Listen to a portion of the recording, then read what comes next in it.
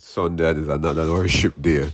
Worship. As I've always said. Yes, and we're on the positive psychology series. We finished that today, and we talk about the pillars of positive psychology and all that we have said in terms of the PERMA framework comes under this, and the three pillars of positive psychology is positive experience, and positive individual traits, and the third one, creation and functioning of positive institutions. And if you consider them in that light, you'll realize the importance that they play in your happiness, my happiness, and your happiness to um, positive subjective experience.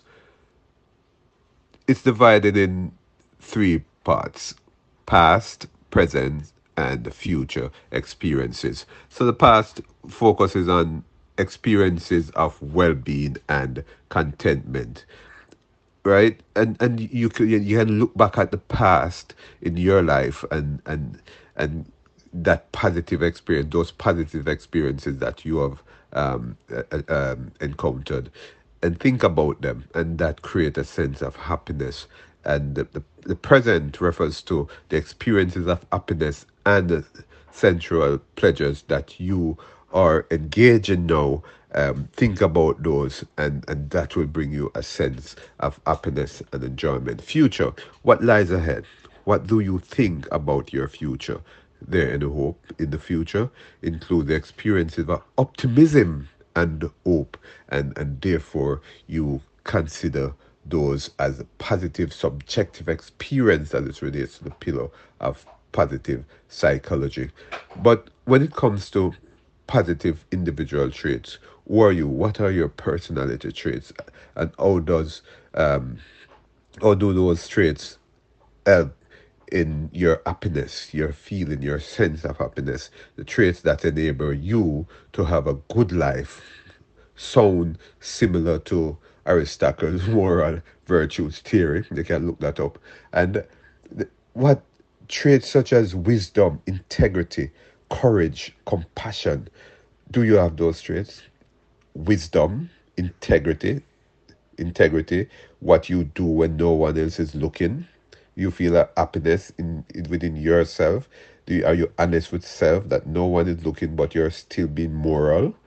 Yeah, courage to face things, to do what you need to do, compassion for others and for self. How does that? How do those work in your life at this moment, at this time in your life?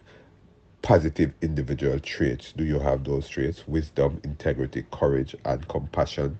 And positive psychology speaks to those as it relates to a sense of happiness, and how you can use those strengths that you have to engage in positive things that will give you a happy life. And the third pillar is the creation and functioning of positive institutions.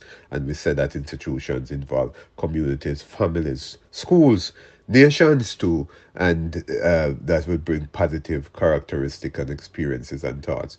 And these institutions, what is your community like in terms of facilitating your happiness, and your happiness?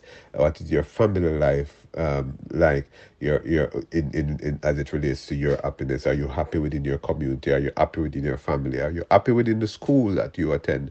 Are you happy within your nation, your country? And therefore, it brings out a positive characteristic experiences and thoughts in you, through you. Are you experiencing having positive experience? We talk about that subjective positive experience. Your family allowing that? Is your school allowing that? Is your nation allowing that? Is your community allowing that as it relates to you? And we said that everybody look at happiness and engage in happiness differently, experience happiness differently, and it's you as an individual should analyze it as it relates to you. And again, creation and functioning of positive institution as it relates to the pillar of positive psychology. Leaders, managers, coaches, and bosses tend to want to strengthen these attitudes within their organizations. So you find that they would want to ensure that there is this positivity within the organization because it drives labor productivity, as you may, if you may, right, within the organization. It creates a sense of, not necessarily defeatism on the field, in sport, but also optimism and that drives um, success, that drives winning. So let's look at these pillars and as it relates to positive psychology.